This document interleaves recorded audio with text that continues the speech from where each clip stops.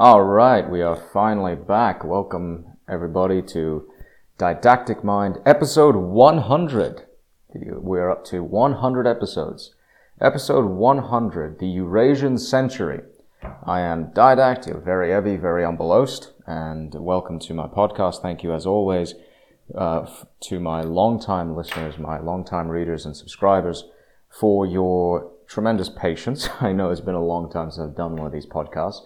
And honestly, it's because I was getting lazy. I really wanted to get a special guest of some kind onto this podcast, and I couldn't for a variety of reasons. I mean, I actually asked Colonel Douglas Macgregor if he would be interested. His representative replied and said no, which is fair enough, no problem.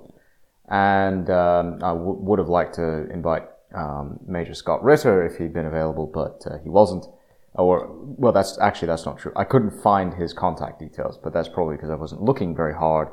I just couldn't really get asked to find other people to interview, because I really wanted this to be kind of a special interview type format where we could go into a lot of details about geopolitics and economics and explore a number of topics. But I hope over time this podcast grows to the point where we can have guests on board.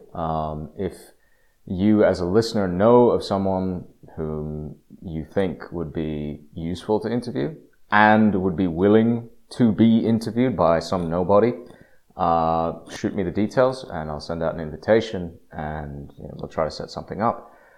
But in the meantime, you're just going to have to listen to me rabbit on for a while. And since this is the 100th episode, normally I would try to close this out bang on the nose at 1 hour.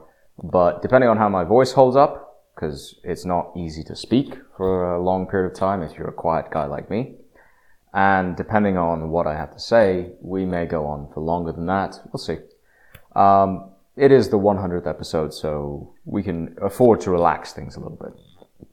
Before we continue, make sure if you haven't got yourself a VPN subscription, check out Surfshark or Atlas VPN. There are links to both in the description box.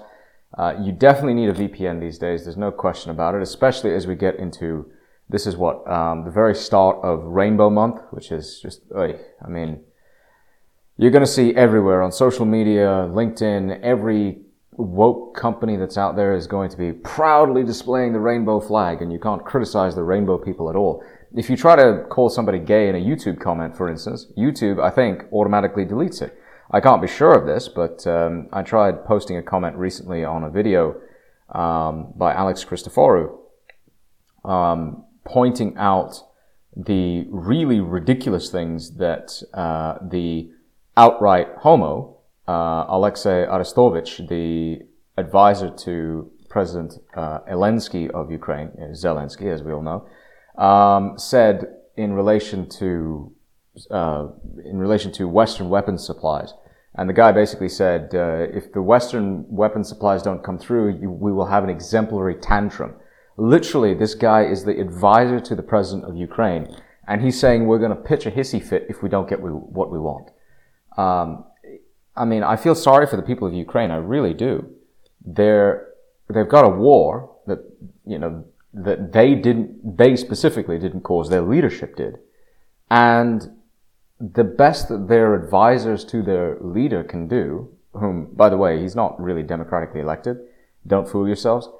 Igor Kolomoisky, the Jewish Cypriot Ukrainian, so Israeli Cypriot Ukrainian, he has 3 passports, billionaire oligarch, I think either the richest or the second richest man in Ukraine, depending on how you measure it, installed Zelensky in office. That's well known. Kolomoisky owned the production studio that made Zelensky's show, Servant of the People. He financed the Servant of the People party, and he made sure that Zelensky was elected through his very heavy control over the media networks in Ukraine. So you can't criticize people like these easily unless you can do so somewhat anonymously, and to do that you need a VPN. Make sure you take advantage of the deals offered by Surfshark. In fact, they've come up with a new deal of late. If you sign up now, you get 2 months extra for free if you do a 2-year subscription, and you get their antivirus service for free. I don't care about the antivirus because I use Linux, obviously. I couldn't care less. But if you're on Windows or Mac OS, make sure you take advantage of it. I mean, with Linux, it's not that you can't get a virus on a Linux system. You can. It is actually quite possible to get a viral infection on a Linux system, but it's much harder than it is with Windows. You actually have to choose to run the infected file and install it through usually a centralized repository or through a package file that you download yourself. It's not something you can just double click and open and it immediately installs itself. You can't do that. So anyway, the point of today's podcast is to take a long view on some of the developments that we've seen coming over the last 3 months.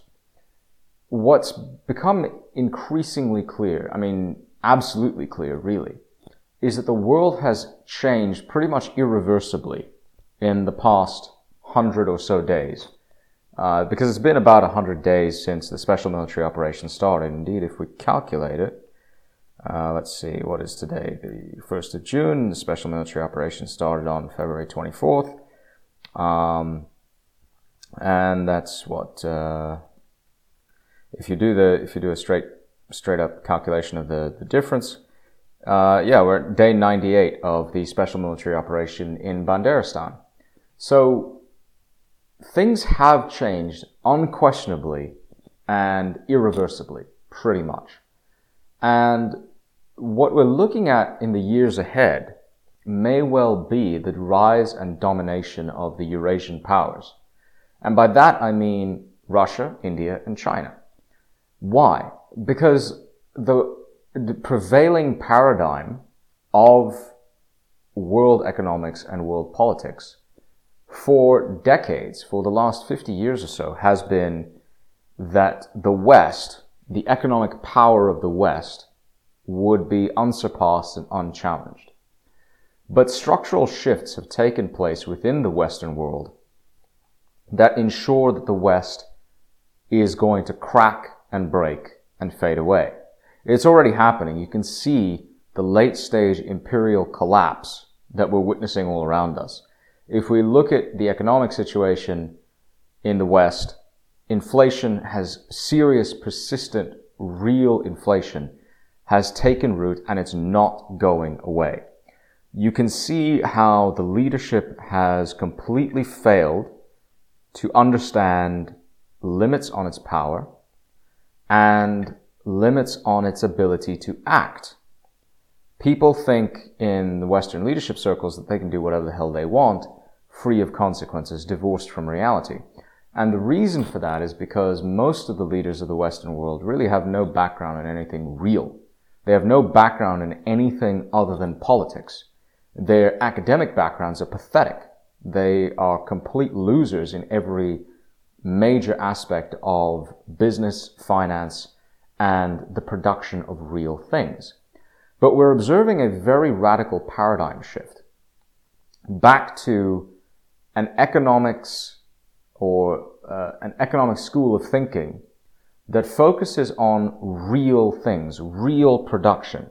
True economic power is no longer about how much capital you can raise, how cheaply. It's now about how much you can produce and at what cost. And there's a subtle but very important difference between the two. If you look at the way the West manages its power, it really rests on the currency, and specifically on the US dollar. The dominance of the US dollar has led to the very comfortable and very artificial standard of living enjoyed by every other Western country, pretty much. If you look at the origins of this system, it goes back to Bretton Woods in the post-World War II era, Treaty of 1948, if I'm not mistaken. Bretton Woods essentially consisted of a way to get people back on some sort of universal standard. 1944, my apologies. It's a 1944 Bretton Woods Treaty. And the idea was effectively to try to restabilize the international monetary system. If you go back even further in time to the end of the Gilded Age, essentially the 1920s, what happened? Well, World War I happened and pulled everybody off the gold standard. Now, why is this such a critical, monumental development? 100 years ago, the world went off the gold standard. Why is this important? Well, it's important because gold has always acted as a substantial check on government power. A hard currency has always been a very powerful check upon a government's ability to spend more than it takes in, and therefore has always acted as a tremendous brake upon government's ability to abuse its powers and its citizens. Of course, governments have always hated the gold standard for that exact reason, and every time a government has come along to debase the gold standard, it's been able to get away with it for a while. I mean, the Romans did it many times, where they would routinely remove or chip away at the total amount of actual gold in the denarius, and or in the case of the Byzantines, the solidus, and they would continuously try to remove more and more gold. Well, why would they do that? Because they would pretend that the value of the denarius or the solidus in the market was whatever it was, let's say 100 grains of gold. I'm just making a number up. But in reality, it was only worth actually about 80 grains of gold, let's say. Again, making a number up. Well, that 20 grain difference is going to be noticeable after a while. People are going to realize that their money isn't actually worth what they think it's worth. So inevitably, they're going to they're going to kind of hoard their real money, the true gold that they have, and they're going to replace it with this crappy money that they have, and they'll pull money out of the system, which results in this cheaper, crappier money, which requires, you need more of it to buy the same amount of stuff. This inevitably results in inflation. Devaluation and inflation go hand in hand. And if you look at what happened during World War I, the reason why nations went off the gold standard is because they couldn't service their debts otherwise. When you overspend, you have to then cut back on spending to preserve the peg of your currency against the metal standard that you're using. If you have it pegged to gold and you spend too much, the value of your currency rapidly depreciates. So you have to cut back spending and buy more and more gold in order to keep that currency peg, proper. It needs to be recalibrated back to the original price that you had. Now you can devalue. You can basically say, well, we only recognize, let's say, if the price of the gold standard that you were on was, I don't know, let's say $20 to the ounce of gold. And you say, well, now we're going to recognize it as $35 to the ounce. That's a massive, dramatic devaluation. And you can get away with that only if you are the medium of exchange for the entire world, if you are the reserve currency, as it were.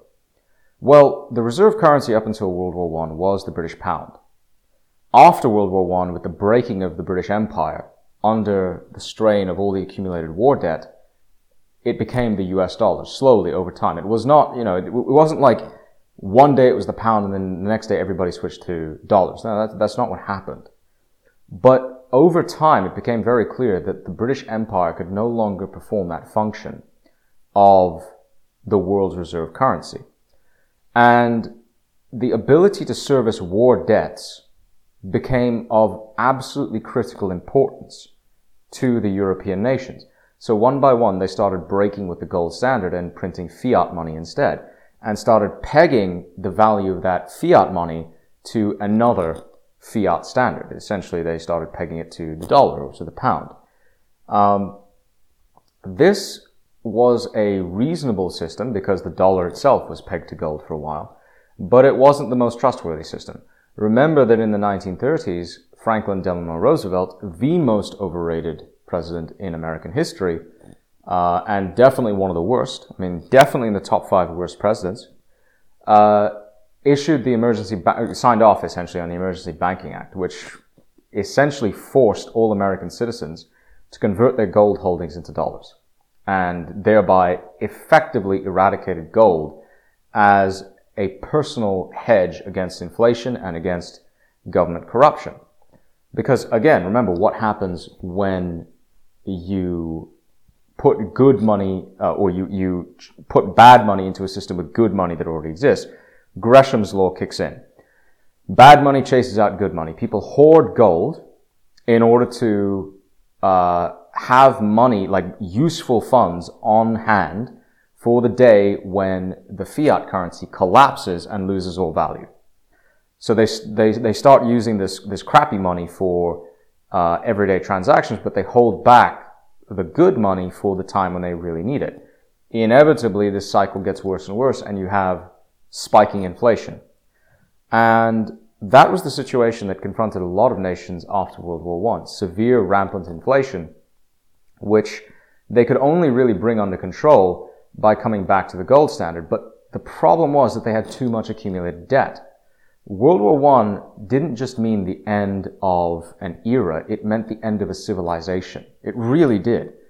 It meant the destruction of European civilization. Up until that point, the greatest civilization, bar none, that the world had ever seen. And the result was a massive deterioration in living standards all across Europe. It was tragic beyond description. And because of the way that World War I was fought, because of the horrors of the war, and because of the economic consequences of the war, life in Europe has never been the same since. It never will be, because of what happened. Now, following World War II, when really the United States was the only nation in all of, among all of the victorious powers to come out with its industrial base untouched, everything was tied to the industrial production of the United States, and the United States dollar was pegged against gold. So, because nobody else had any alternative currency to offer, nobody else had an alternative stable medium of exchange to offer, the world pegged its fortunes to the US dollar, and the US dollar was pegged to gold. And this idea was the Bretton Woods system. And it worked. For about 20 years, it worked quite well. But then came the 1960s, and then we saw Lyndon B. Johnson's Great Society experiment, which went horribly wrong. It essentially amounted to a spending bonanza. The idea behind LBJ's approach was to lock up the black vote and lock up the elderly vote for the Democrats. And of course, he succeeded beyond his wildest dreams, but in the process, he set the stage for the long-term bankruptcy of the entire United States. A lot of people look at the entitlements crisis in the U.S. and they think Social Security and Medicare are unsustainable. Well, they're right. It is. If you add up the total unfunded liabilities of Social Security and Medicare together, they come to, well, nobody really knows. The numbers are too eye-watering and mind-boggling to believe, but the numbers come into the realm of, in present value terms, between 70 and 100 trillion dollars in debt over the next couple of decades. Nobody in his right mind can possibly say that the United States is going to be able to fund that with a $20 trillion nominal economy. It's just not going to happen. But that is the consequence of LBJ's decision back then. Now, what do we see? We see, or in the 1960s, what do we see? We see the gold standard, or the convertibility of gold, coming under severe strain. And as Vietnam War debts began to rack up, and the U.S. began to have trouble paying off its debts while remaining pegged to gold, because the debts put fiscal pressure on the United States that would have required substantial, dramatic cuts in spending in order to maintain that gold standard. In the 1970s, Nixon took the U.S. off the gold standard and immediately caused a massive depreciation in the dollar and immediately caused widespread inflation and extreme suffering and poverty. Well, that brings us to the petrodollar. And that was the deal with the devil that Nixon and the Saudis made. Essentially, what happened was the Saudis agreed to buy, to sell the US oil denominated in US dollars. They would then use the dollars that they got to buy American weapons and invest in American treasury bonds in order to keep the American economy afloat. And this is the cornerstone of much of America's industrial and economic prosperity today. It's not the only reason, but it's a very large part of the reason. That petrodollar has ensured that the United States remains the Middle East's great protector. And it is difficult to escape the conclusion that the United States will do anything, kill anyone, destroy any country that dares to oppose that idea. Why do you think the United States invaded Iraq in 2003? It wasn't because of weapons of mass destruction. That's bullshit. We now know it's bullshit. There were no WMDs. It happened, really, most likely, because Saddam Hussein made it clear that he wanted to start trading Iraqi oil in euros, not in dollars anymore. He didn't want to be tied just to the dollar system. The United States understood that this was an existential threat to its economy, went in, took him out, destroyed the Middle East in the process. I mean, this was a damn fool Syracuse expedition that has lasted very nearly 20 years. It has completely failed. And it hasn't worked to deliver anything. It's been a giant black hole of money. In 2014, or really in 2012 onwards, Barack Obama went into Libya and essentially tried to depose Gaddafi, and he did. Gaddafi gave up his WMDs after the invasion of Iraq. He gave up that WMD program, but he also said he wanted to start selling oil in currencies other than the US dollar. Guess what? 2014, he ended up dead, sodomized with an iron bar and his corpse dragged through the streets. And shortly thereafter, of course, Benghazi happened. So that tells you quite a lot about just how bad things got in 2012. I may have gotten the Benghazi date wrong. I'm pretty sure Benghazi was 2012, actually. It was 2012. My mistake, not 2014, 2012. That tells you the kinds of lengths that the United States will go to in order to protect the dollar. Now, what does this have to do with the modern day? It has to do with the fact that the United States today is an over-leveraged, financialized, desiccated husk of an economy. The petrodollar and the incentives that came off of it allowed the United States to essentially neglect its industrial production, its industrial base. It allowed the US to get away with putting all of those funds coming in from outside into kind of making money from money, Wall Street games, effectively, rather than concentrating on building up an actual industrial base. And the result is what we see today, where companies will basically come up with great stories. They'll become unicorns, tech unicorns, as it were, try to float themselves in the stock market. And they'll achieve nosebleed valuations, insanely high valuations. And there's nothing there. There's nothing physical, no product behind them. If you try to unpack their balance sheets, they're unreadable because you're like, well, everything here is marked as goodwill or intangibles on the balance sheet. Where are the hard assets? Where's the actual productive machinery? Where's the stuff that makes everything run? And it's like, well, we don't have any. We're a lean, mean, brain thinking machine. Okay. There's room for stuff like that in an economy. Sure, you need consulting firms. You need big brains to come in and help you figure out strategy and help you figure out where to concentrate resources and stuff like that. But an entire company based on a software idea that may or may not actually prove to be useful, that's worth $500 million or $500 billion even, potentially? Really? But that's the situation we're in now. And that brings us really to the present day. A very rushed tour through everything, and a bit uneven, I know, but what are we looking at today? We're looking at the return of the physical economy, the production of real things. Look at what happened when Russia invaded Ukraine, with full justification, might I add. Russia was absolutely justified in what it did. And a lot of people are going to disagree with that. A lot of people are going to criticize that. Pretty much nobody who listens to me is going to do it. But a lot of people would be very, very angry to hear me say that. But it is the truth. The Russians did what they did with absolute 100% justification. Now look at the blowback from that. What happened? Essentially, the entire Western world tried to sanction Russia into oblivion. But it hasn't worked. Why? Why hasn't it worked?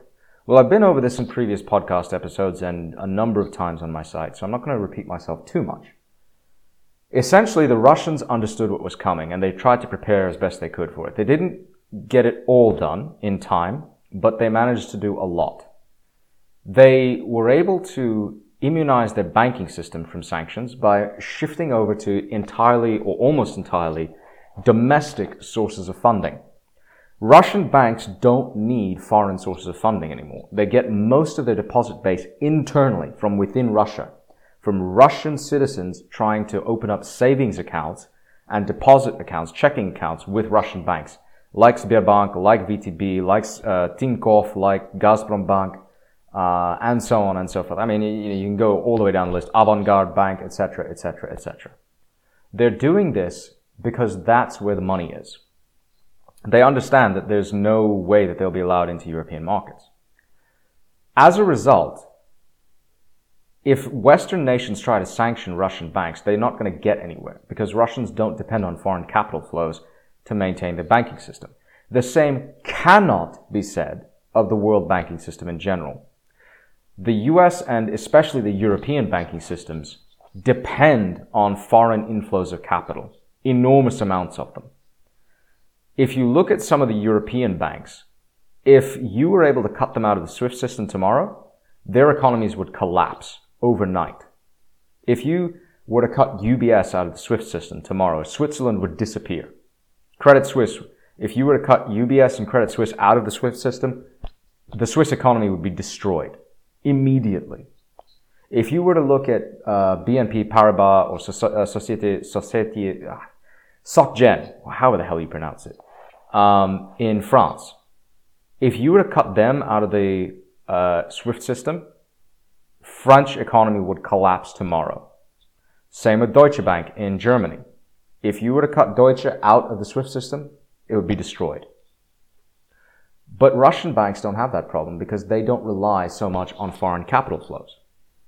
Instead, the Russians have an economy based on production of real things, of oil, coal, gas, lumber, steel, iron, wheat, any number of other physical assets that you can think of.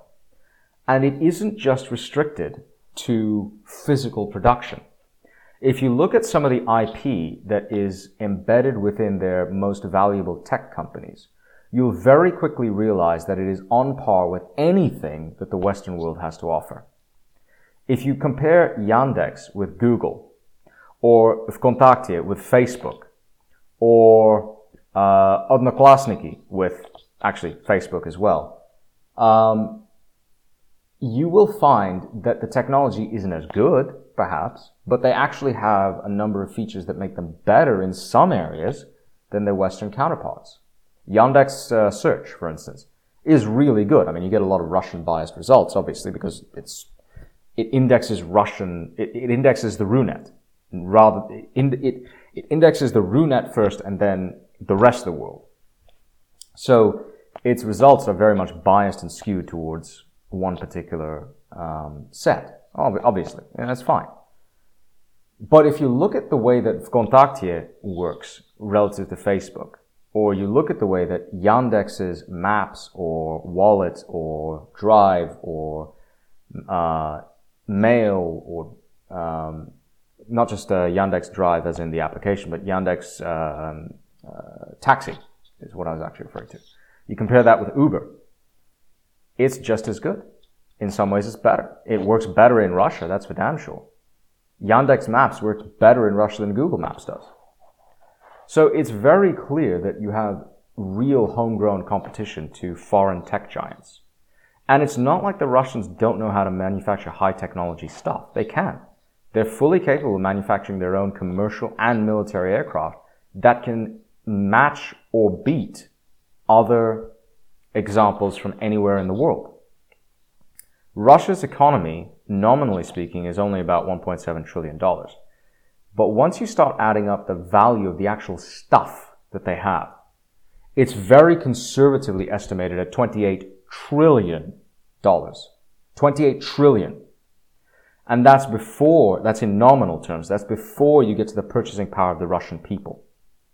If you were to measure everything on purchasing power parity terms, if you were to use like the Big Mac Index or something similar to measure what people can actually buy and measure it on a level playing field between other countries, you're very quickly going to realize the Russian economy is close to $5 trillion. Again, that's before you count all the stuff that's in their country.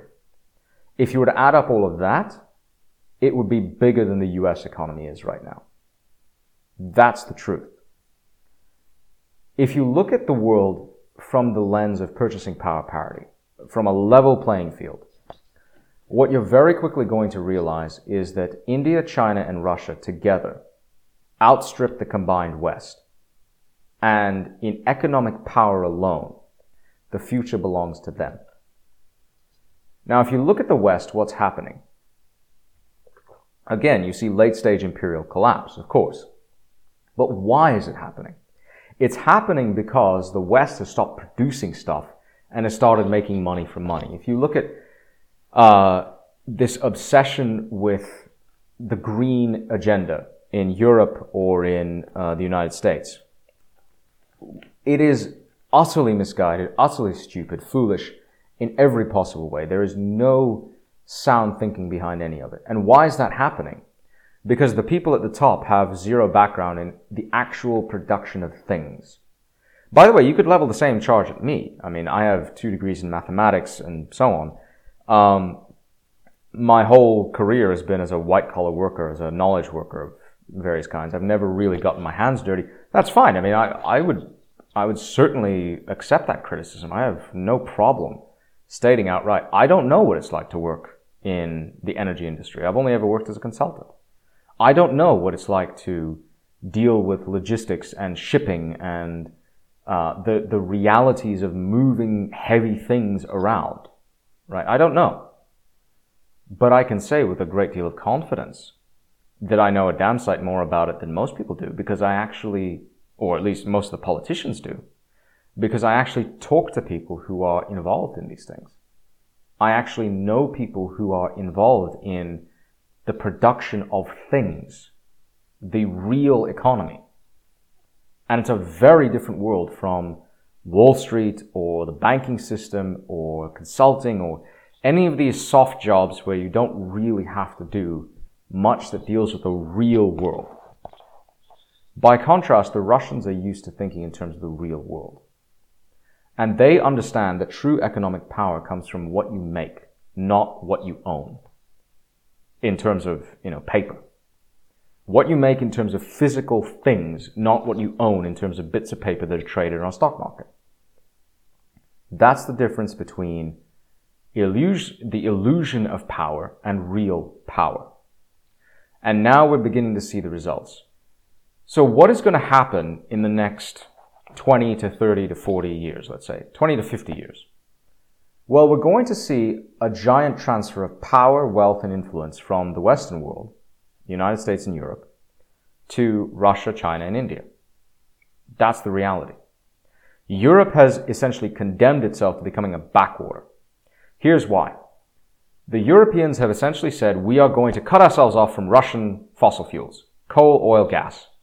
Good luck with that. What that means is a total deindustrialization of their economy. Because if you're going to go to green energy, well, that's idiotic. Solar and wind power cannot supply what you want.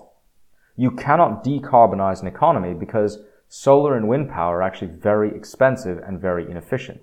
Solar power does not work when it's gray and the sun is behind the clouds. Wind power does not work when it's not windy. If you combine the two, you still have a huge problem.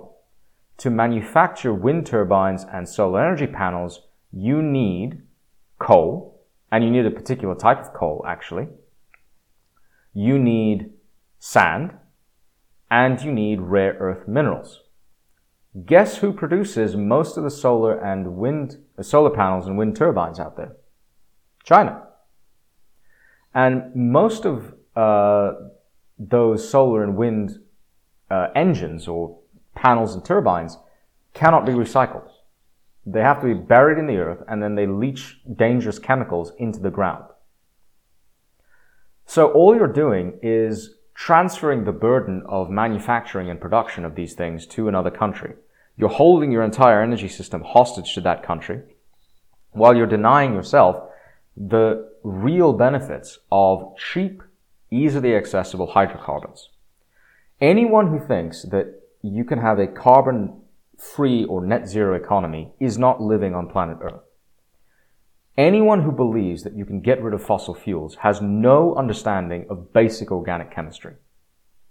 If you believe that you can have a modern industrialized economy without hydrocarbons, take a look around you, wherever you are right now. Take a look at everything in your house or your apartment or wherever you are.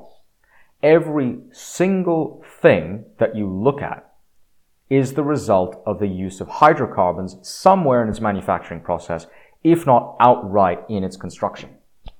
If you are using plastics anywhere in your home, that is the result of hydrocarbons, because that's where plastics comes from.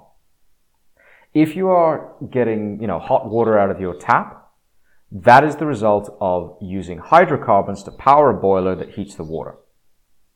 If you have a mobile phone charger that uses a fast charge cable, that is the result of hydrocarbons, because the rubber coating or the plastic coating that sheathes the wires themselves are produced using hydrocarbons.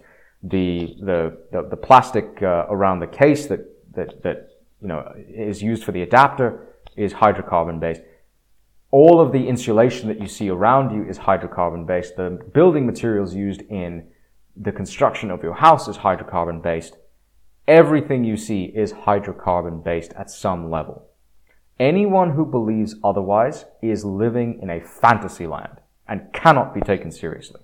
But that is the problem. That is exactly what most of the European and American leaders are like. Look at their qualifications. Andrei Martyanov does this, Grandpa Grumpus, as I call him. He's great. He's hilarious. He talks about this repeatedly in his videos and on his blog, smoothiex12.blogspot.com. Go check it out. Link in the description box, hopefully, if I remember to put it in there. He is hilarious. I love listening to him speak. Diedushka Svarilvi, as I call him, because he is grumpy. But he doesn't mean to be. He sounds like your angry old cranky crotchety grandfather when he's telling those kids to get off my damn lawn and pull up your damn pants. That's what he sounds like. It's hysterical. But this is the guy who says, essentially, if you look at these people, Annalena Baerbock or Robert Habeck or Olaf Scholz in Germany or Emmanuel Macron in France or Sanna Marin in Finland or, Mario Draghi in Italy, Mitsotakis in Greece, Boris Johnson, the idiot in the United Kingdom. Look at the backgrounds of all these people. Journalism, social studies, history, maybe some economics here and there, political science, English, classical literature, the humanities, Greek in Johnson's case. He studied classics at Oxford. These are worthy pursuits in and of their own right. I'm not gonna make fun of somebody who speaks ancient Greek well. I know how hard Russian is. Ancient Greek, ancient Latin, well, there is only ancient Latin. Ancient Greek, Latin, Hebrew, these are very difficult languages. There's a time and a place for a linguist. Yes, I agree. It's not at the top of the political food chain. It's really not.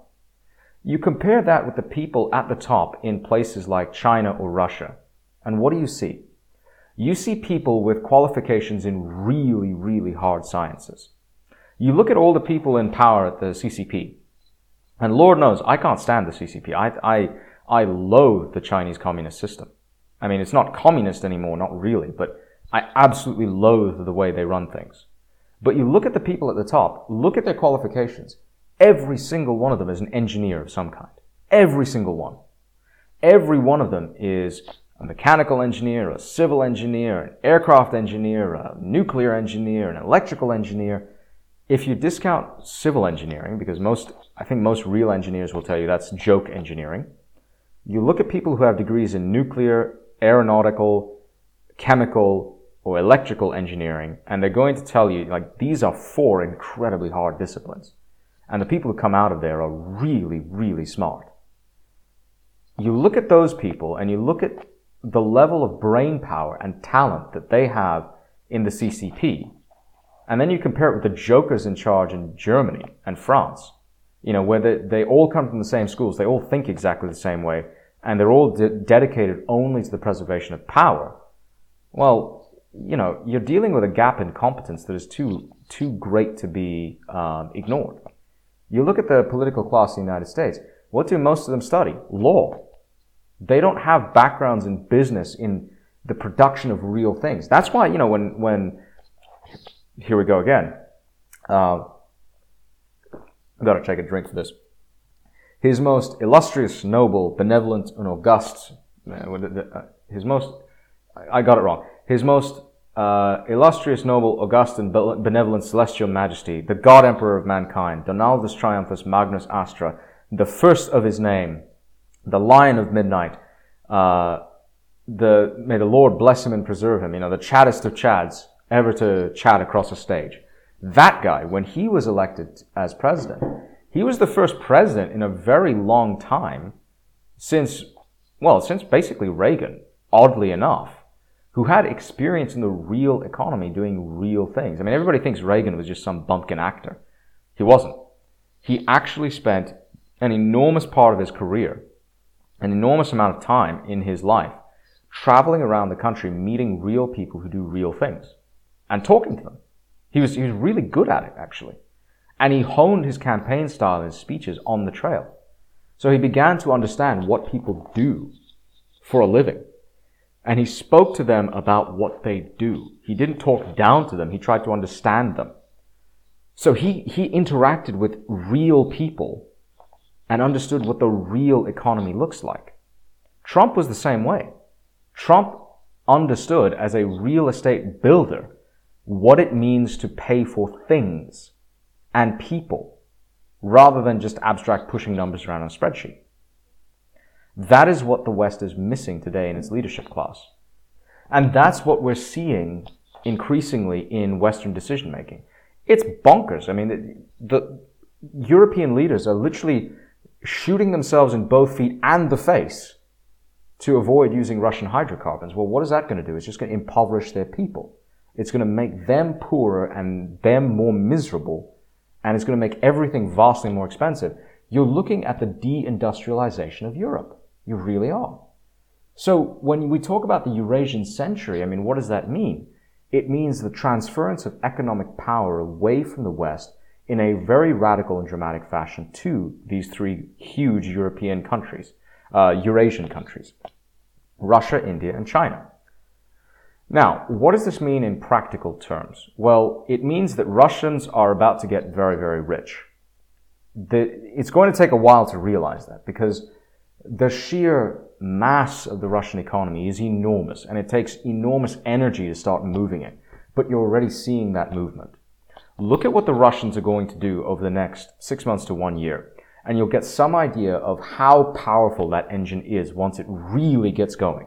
And once it does not have any longer the idiotic, stupid, moronic, devilish, satanic ideology of communism and of collectivization guiding it. The Russians are going to introduce essentially the hardest currency in the world. There's a very interesting interview between Pepe Escobar and Sergei Glaziev, who is, I think, an economic advisor to President Putin. Now, Glaziev is not a hard money guy. He's not a believer in the gold standard. He strongly argues for a more liberal monetary policy. If you look at the head of the Russian central bank today, Elvira Nabiullina, she is a monetary hawk. She's an inflation hawk. And she, remarkably, a woman in charge, is remarkably competent. Amazingly so. I mean, I talk about how the horror, the terrible mistakes made by women in charge of things, putting women in charge of things. She's actually very good. But what she has done is focus on keeping inflation as low as possible in Russia. And for the Russians, low as possible means the acceptable rate is 4%, no more than that. 4% is still pretty high. I mean, 4%, if you look at how long it would take to sort of for prices to double overall, it would take about 18 years if you use the rule of 72 at 4% growth. But given that, every generation or so prices would be double what they are today. Okay, fine. That's still not as bad as 10%, where it's like every 7 years prices have basically collapsed. It's still a very sensible way of managing the economy. Glaziev argues that you could permit inflation to be a little higher. I disagree with that categorically. I think inflation is a terrible, terrible idea. I think central bankers everywhere are wrong when they say that inflation is tolerable. It's not. And central bankers everywhere are terrified of deflation. They shouldn't be. It's not a bad thing. It terrifies central bankers because the value of banking assets becomes problematic under deflation. It actually decreases under deflation because obviously, the price of all assets declines. So inevitably, banks go bankrupt during deflationary periods. But actually, overall, deflation is a good thing.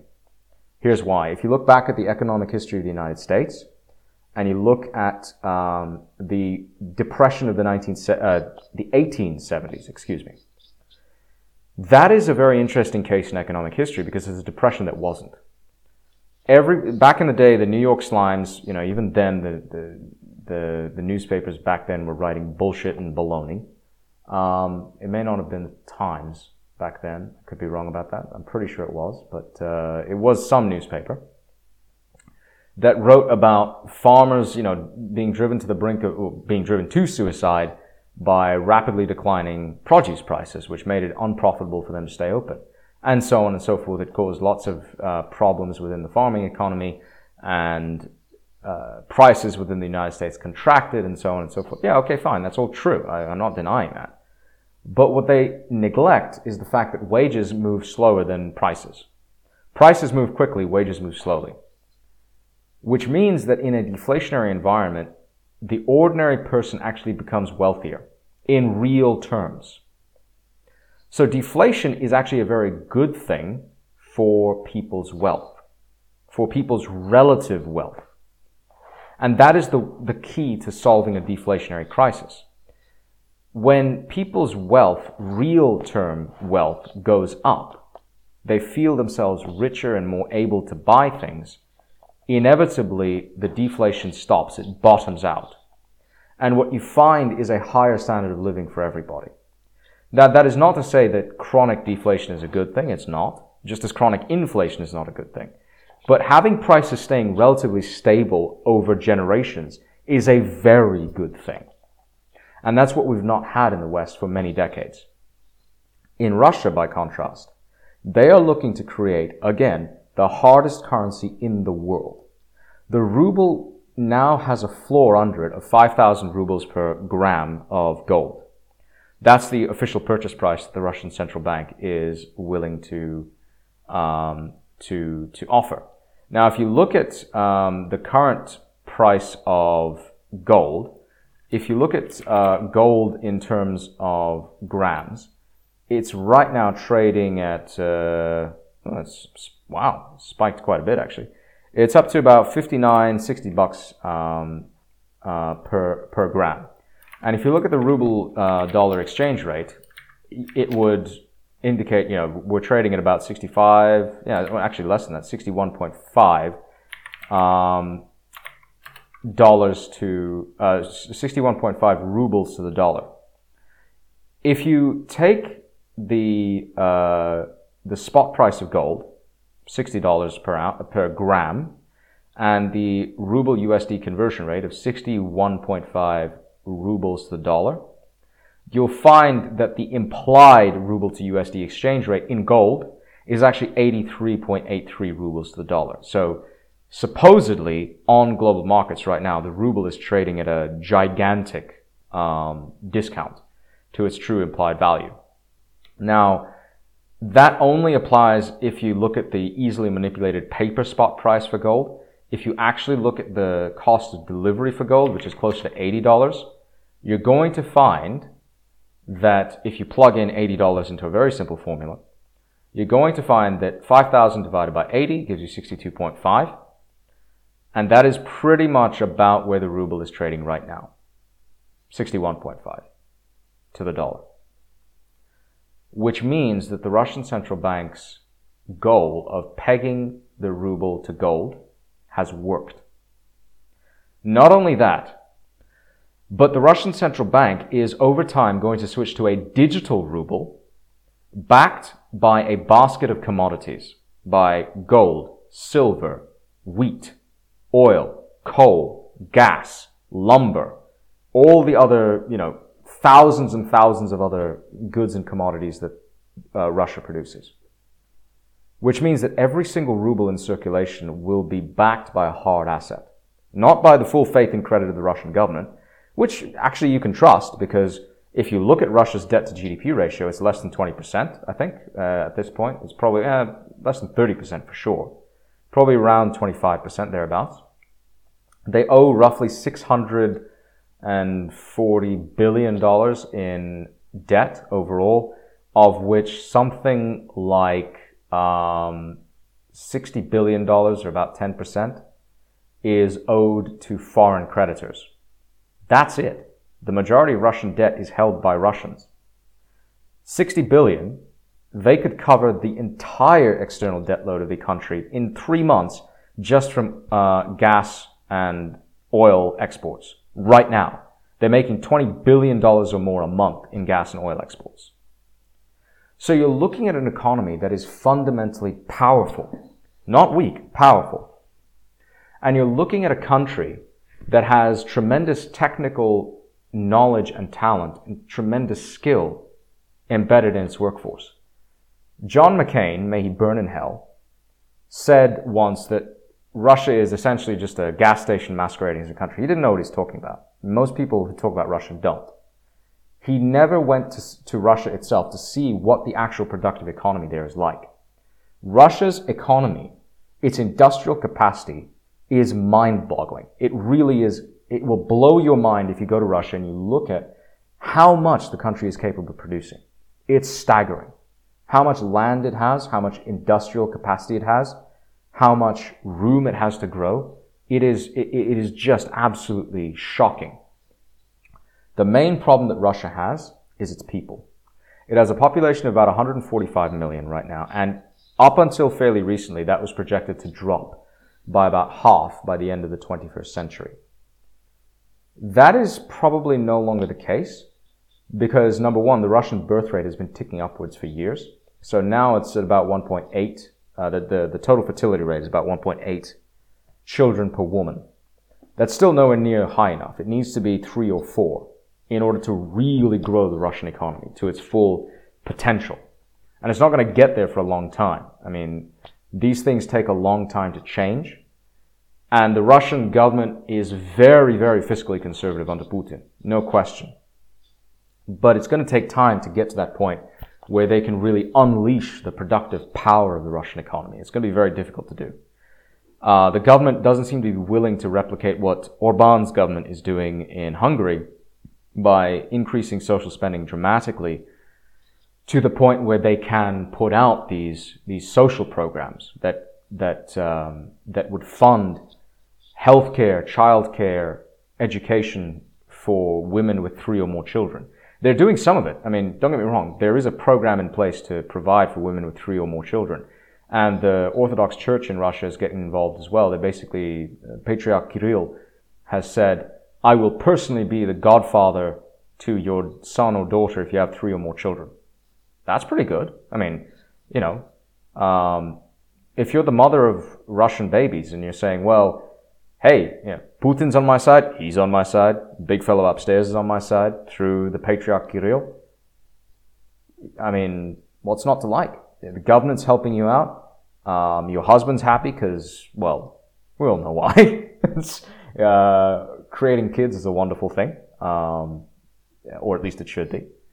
And, you know, you have lots of kids running around that can support you in your old age. It's a good thing.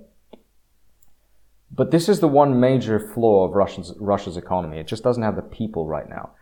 However, the first aspect is kind of being solved through rapidly rising birth rates. There is a fly in that particular ointment because a lot of it is coming from the Muslim republics in Russia, and that's a very bad thing. You don't want the native Christian population to be shunted aside by Muslims. That would be a colossal mistake for the entirety of Russia. It would be the end of Russia if Muslims took over. No doubt about that. On the other side of it, though, is the fact that the Russians are now making it substantially easier for Russian-speaking peoples to apply for Russian citizenship. So Russian-speaking peoples in Moldova, Ukraine, Estonia, Latvia, you know, all the former sort of satellite colonies of the Soviet Union can now go to Russia and apply for citizenship and become citizens in, I think, 5 years or less. It used to be extremely difficult to emigrate to Russia. It's become easier. It's still very difficult. I know because I've checked. It's still very difficult to do. You can only really do it on a spousal visa. I mean, that's the easiest way. And to be honest, and very, very blunt about it, Russian women don't marry non-Russian men as a general rule. There are exceptions, obviously. They don't marry non-Russian men with the idea of bringing them back to Russia. They marry non-Russian men with the intent of getting out of Russia. That's the truth. So I don't think you're going to find it very easy to emigrate to Russia anytime in the near future, even if you want to. If you speak Russian and you want to adopt Russian ways of life, okay, then it becomes more easy, more possible. But Russia is going to have a lot of problems with its human capital for quite some time. The absorption of the Donbas republics, of large parts of eastern and southern Ukraine, will ease this problem substantially. We're probably going to see another 5 million or so Russians, ethnic Russians, joining the Russian Federation. And that will help tremendously. I mean, the bits of Ukraine that Russia is absorbing through the Banderistan War are the most productive and industrialized in all of Ukraine.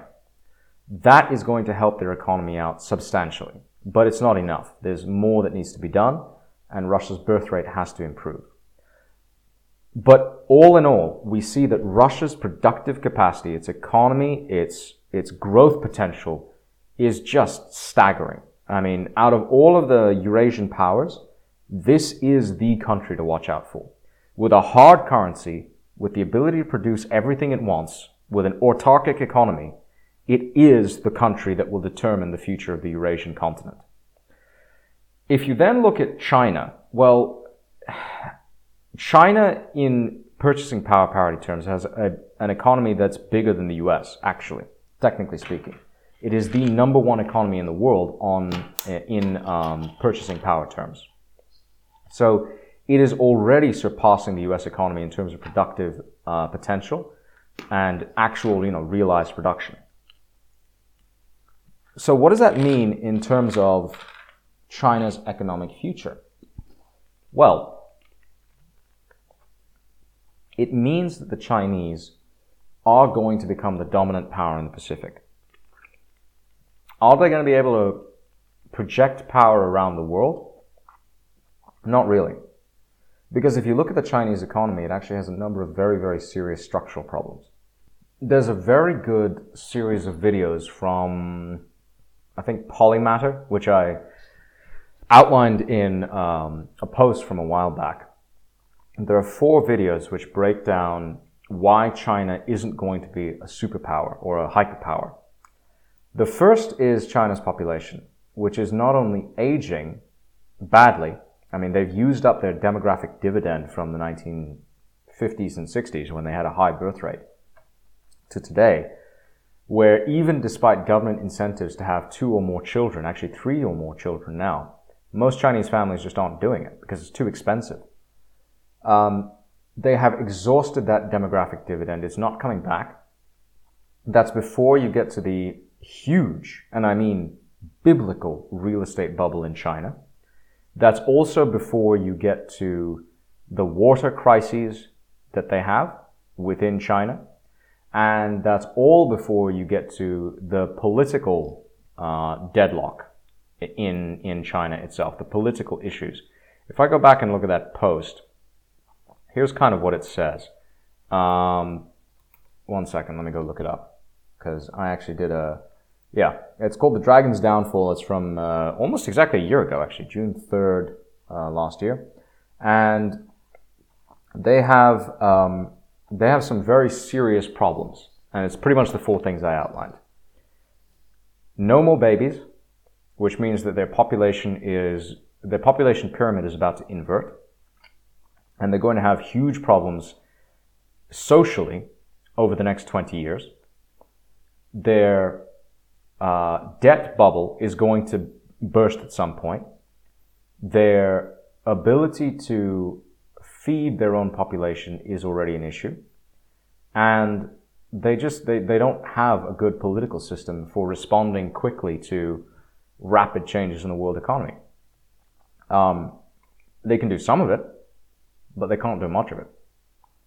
And their sort of top-down approach to managing economic problems means that they can push very hard, very quickly in one direction, but then they can't slow down. Because their entire political structure is very Asian in nature. It's based entirely on the idea of saving face. You can never question the government. The government can never be wrong. Whatever the government says is true. But by that same token, if the government gets something wrong, it can never admit it. It can never go back. Which is why you've got these insane lockdowns in Shanghai right now. Or, I think they finally started releasing Shanghai from those lockdowns. But there's a political element at play as well, because remember, Xi Jinping's power base is in Beijing. Jiang Zemin's power base is in Shanghai. The people who are from the sort of business community, who have the closest links to China's oligarchs, the billionaire class, are primarily based around Shanghai. The people who are entrenched in the political system are in Beijing. And the Beijing power center wants to keep the Shanghai power center at bay. So the result of these lockdowns has been the weakening of the Shanghai power center, substantial weakening actually, which acted as a crucial and very important check on Beijing's power. Now that seems to be removed. It's being eroded. Now, looking at the interaction between China and Russia, the Russians have essentially agreed to supply China with all of the cheap fuel, cheap food that it needs to continue its economic expansion. This is great as far as the Chinese are concerned. They've probably bought themselves another 10 or 20 years of real economic growth, powering their economy, giving it the impetus that it needs to produce as much as it needs, but they still remain a primarily export-oriented economy. That is not to say, however, that if people stopped buying their exports, the Chinese economy would shut down. I think this is where the United States is going horribly, horrendously wrong. The US thinks that by essentially sanctioning China, as opposed to raising tariffs, if you raise tariffs on imported goods, that's one thing. That makes sense. That's economically sensible. But if you raise sanctions on imported goods, then you're basically banning them from being imported at all. And you're introducing massive disruptions in your own supply chains. The Americans seem to think that you can just sanction China into oblivion. It's not going to happen. Because the Chinese have been able to move along the industrial value chain from cheap, shitty, crappy goods, which you can still get in China, obviously, to actually high-end manufacturing. They're capable of doing that the same way that the Russians are capable of doing high-end manufacturing. The same way that a lot of Western countries are capable of doing high-end manufacturing. But the Chinese can do it better and faster and cheaper. And while their political system is useless at turning quickly, in the face of innovation and technology, it can co-opt that innovation and technology for its own rather sinister ends. The Chinese will introduce, sooner or later, a full digital currency. They've already introduced it in some of the coastal cities, I think. A full digital yuan, a full retail central bank digital currency, which will give them complete access to all of their citizens' transactions, all of their movements, all of their spending, etc., etc. This will give them unprecedented control and insight into the Chinese economy, like nobody else is going to have it. The Russians have a fully digitized VAT collection system, what they call NDC actually. Their 20% sales tax is collected at point of sale and transmitted automatically to a huge government database in Moscow. Every single transaction done with a card or with cash is digitally recognized, even from, all but the most inhospitable, far-reaching parts of Russia. And it all goes to this one central hub in Moscow. It's an amazing system. It's one that the rest of the world really doesn't have by comparison. And the Russians are not backward country hicks anymore. I mean, they've really figured out, technologically speaking, how to sort out a lot of problems. But if you look at China as a whole, you're still looking at a country that is going to become the regional dominant superpower. And there's nothing anyone can do to stop it. The United States had its chance in the 90s. It blew it completely. It had its chance in the 2000s, blew it again completely. By letting the Chinese into the World Trade Organization and letting them stack the playing field unfairly in their favor, the Chinese were able to exploit Western stupidity and Western incompetence and Western corruption and Western greed and create for themselves this position as the world's manufacturing hub. That's going to persist for some time, but there are dangers in the waiting, in the offing, as it were. It is also unknown how well the Chinese will perform as a military. They've never really been tested in the last 70 years, basically. Every time the People's Liberation Army has actually had to fight, it's really not done very well. Mythology aside, the Chinese Civil War was actually a disaster for the PLA. It was only when the Japanese kind of exhausted the Kuomintang and the KMT were at their weakest that the Chinese were able to strike after the end of World War II and drive the KMT away over to Taiwan. Today, the PLA has not really fought a serious war in a very, very long time. They're probably managed a lot less stupidly than the US Army is, and the US military in general, because they don't have a bunch of woke stupidity to deal with. But they are certainly not the kind of, all-weather, all-capable, always ready fighting force capable of absorbing serious losses the way that the Russians or the Americans are. They just don't have the expertise or the skills. That doesn't mean they'd be useless in a fight. It just means we don't know. We don't know how good their military actually is under combat conditions. But we're probably going to find out in a very big hurry sometime in the next 6 to 18 months. Because that's about how long, judging by my sources, it will take for the Chinese to prepare for a full invasion of Taiwan. And the Taiwanese themselves estimate that they can hold out for anywhere between 1 and 7 days.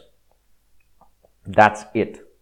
1 to 7 days to hold out against the full juggernaut of the Chinese army, even though the Taiwanese will know exactly where the Chinese are going to land, exactly where they're going to establish their beachheads and their supply lines.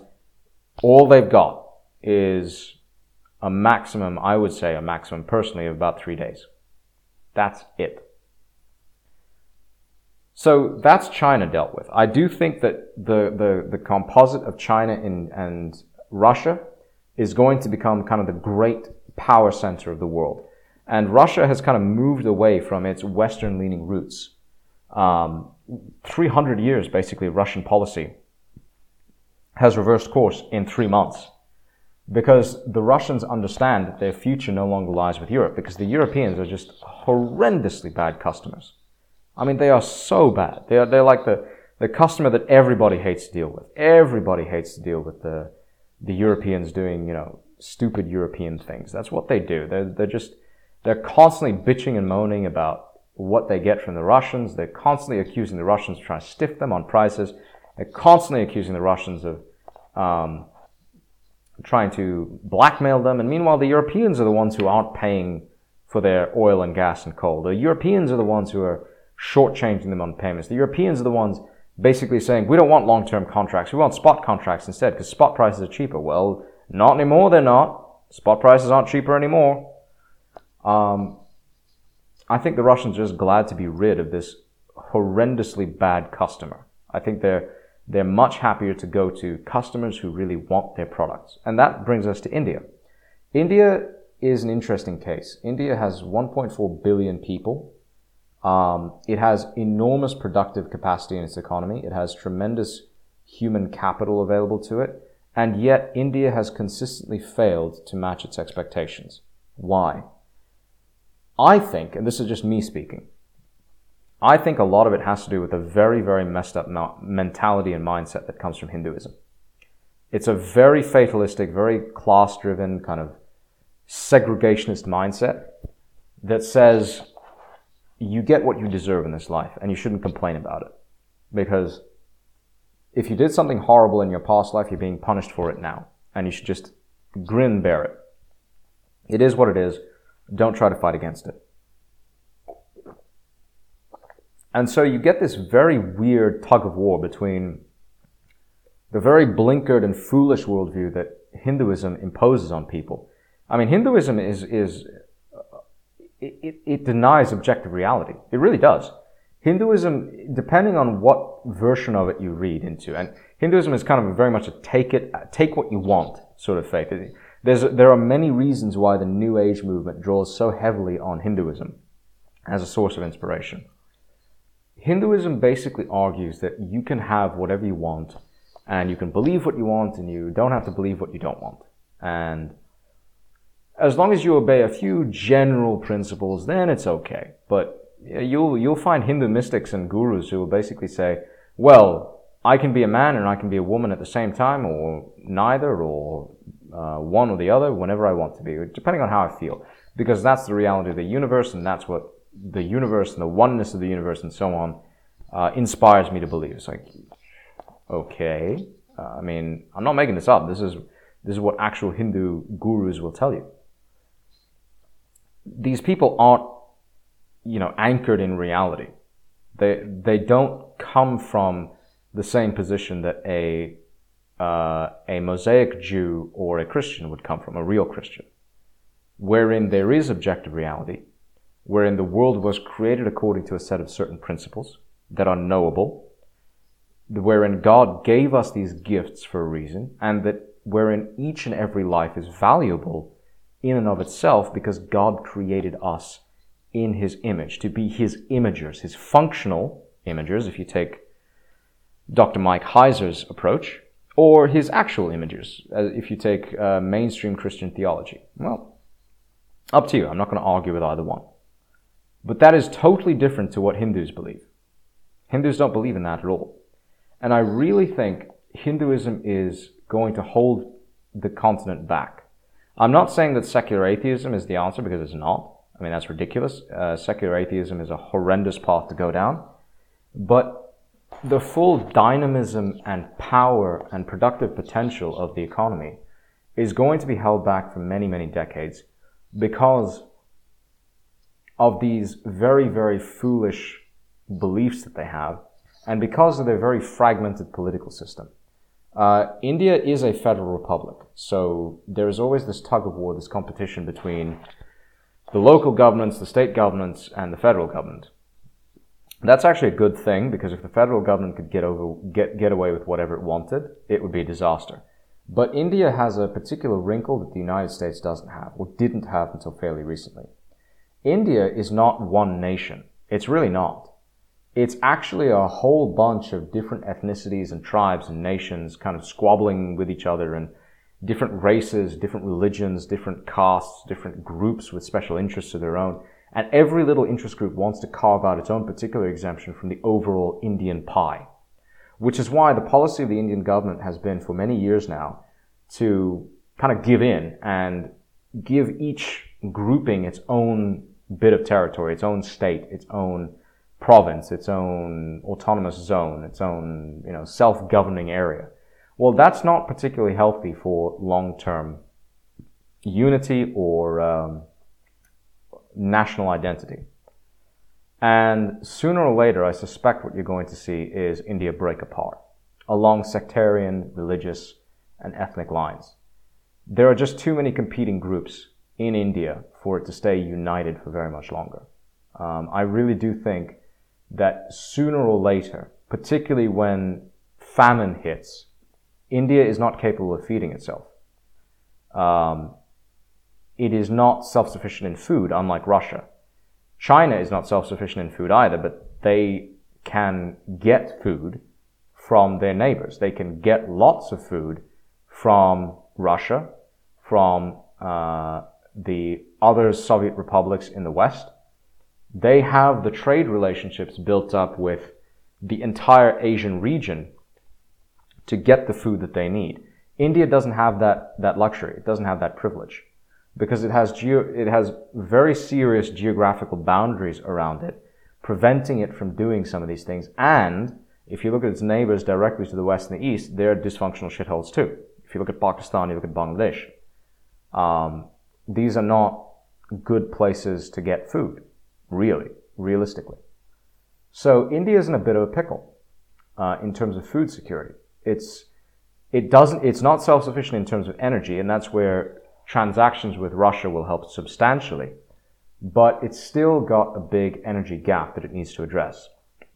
Out of the three big Eurasian powers, India is probably the weakest, even though it has the biggest population. So there's all this productive potential in India that cannot be unlocked yet until the Indians themselves solve and sort out some of their worst problems. And it's going to be a long time before they do it because, well, let's face facts, the Indian political system is not designed to solve these things quickly. But overall, these three powers are going to kind of determine the way that things move forward in the 21st century. And if you add in Turkey to the mix, which acts as that bridge between Europe and Eurasia, Turkey right now is a very dysfunctional country and will stay dysfunctional for a long time because they basically don't have a clue about monetary economics. Erdogan seems to think that the cure for inflation is to print more money and to lower interest rates. What can I say other than that's idiotic? I've actually spoken to people in the Turkish monetary system. I'm not going to say who, but I've spoken to people who know about this stuff from first-hand experience, and they're like, yeah, we've got a serious problem. They know they've got a problem. They know that official inflation is 70%. It's really double that. It's like 100+% every year now. You can't run an economy under conditions like that. And when you have rampant inflation like that, which is, by the way, how the West is going to break apart, when you have rampant inflation, what tends to happen is prices go up. Businesses can't pass on those prices quickly to consumers. So they have to eat that price increase on their own. That erodes their margins for a while. So they have to start letting people go. At the same time, people ask for price raises, for wage hikes. They can't really get them because wages take time to adjust to rising prices.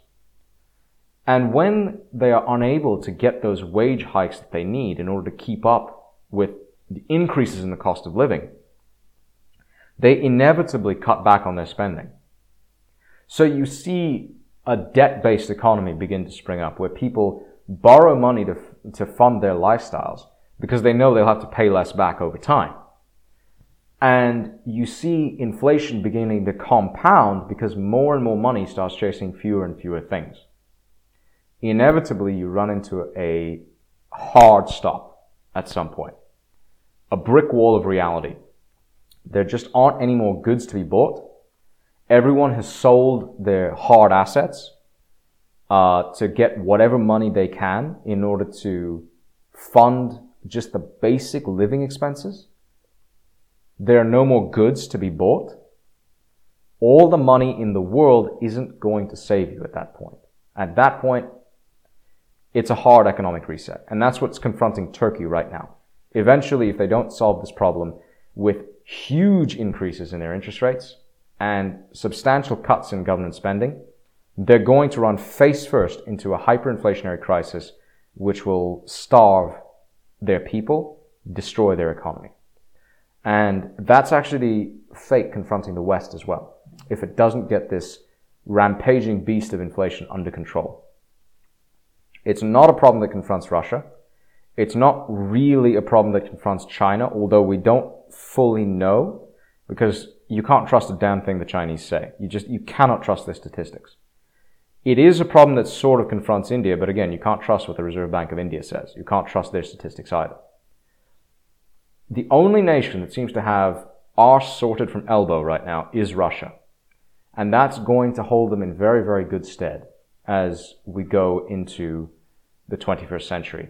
And as we explore what is out there, I think we're going to find that the twin powers of Russia and China are going to be the determinants of how things progress. Now, I want to close off briefly by talking about how that might end. It's been known for quite some time that China views basically everything north of the Amur and east of the Urals as like part of Greater China. They view all of that hinterland of Russia as essentially their territory. The Russians know this. They're not stupid. So they are going to have to, at some point, gear their defenses towards defending very hard to defend parts of the Russian Empire towards the east. This is really difficult because the infrastructure in eastern Russia is actually quite poor. If you look at western Russia, it's very built up, very metropolitan, very good roads, great rail systems, excellent infrastructure. Look out east, there's almost nothing there. I am not joking when I tell you that it is easier for Russians, or it used to be easier for Russians before the war, to fly to New Zealand than it was for them to fly to Kamchatka. I'm not joking about that.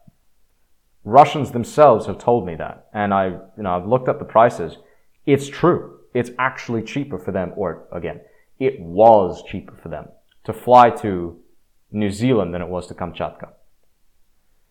That may have to change, because the Russians know that the Chinese are eyeing their resources quite hungrily and will not hesitate to make a move on them if it comes into their interest. Now, the Chinese always play the long game. Always.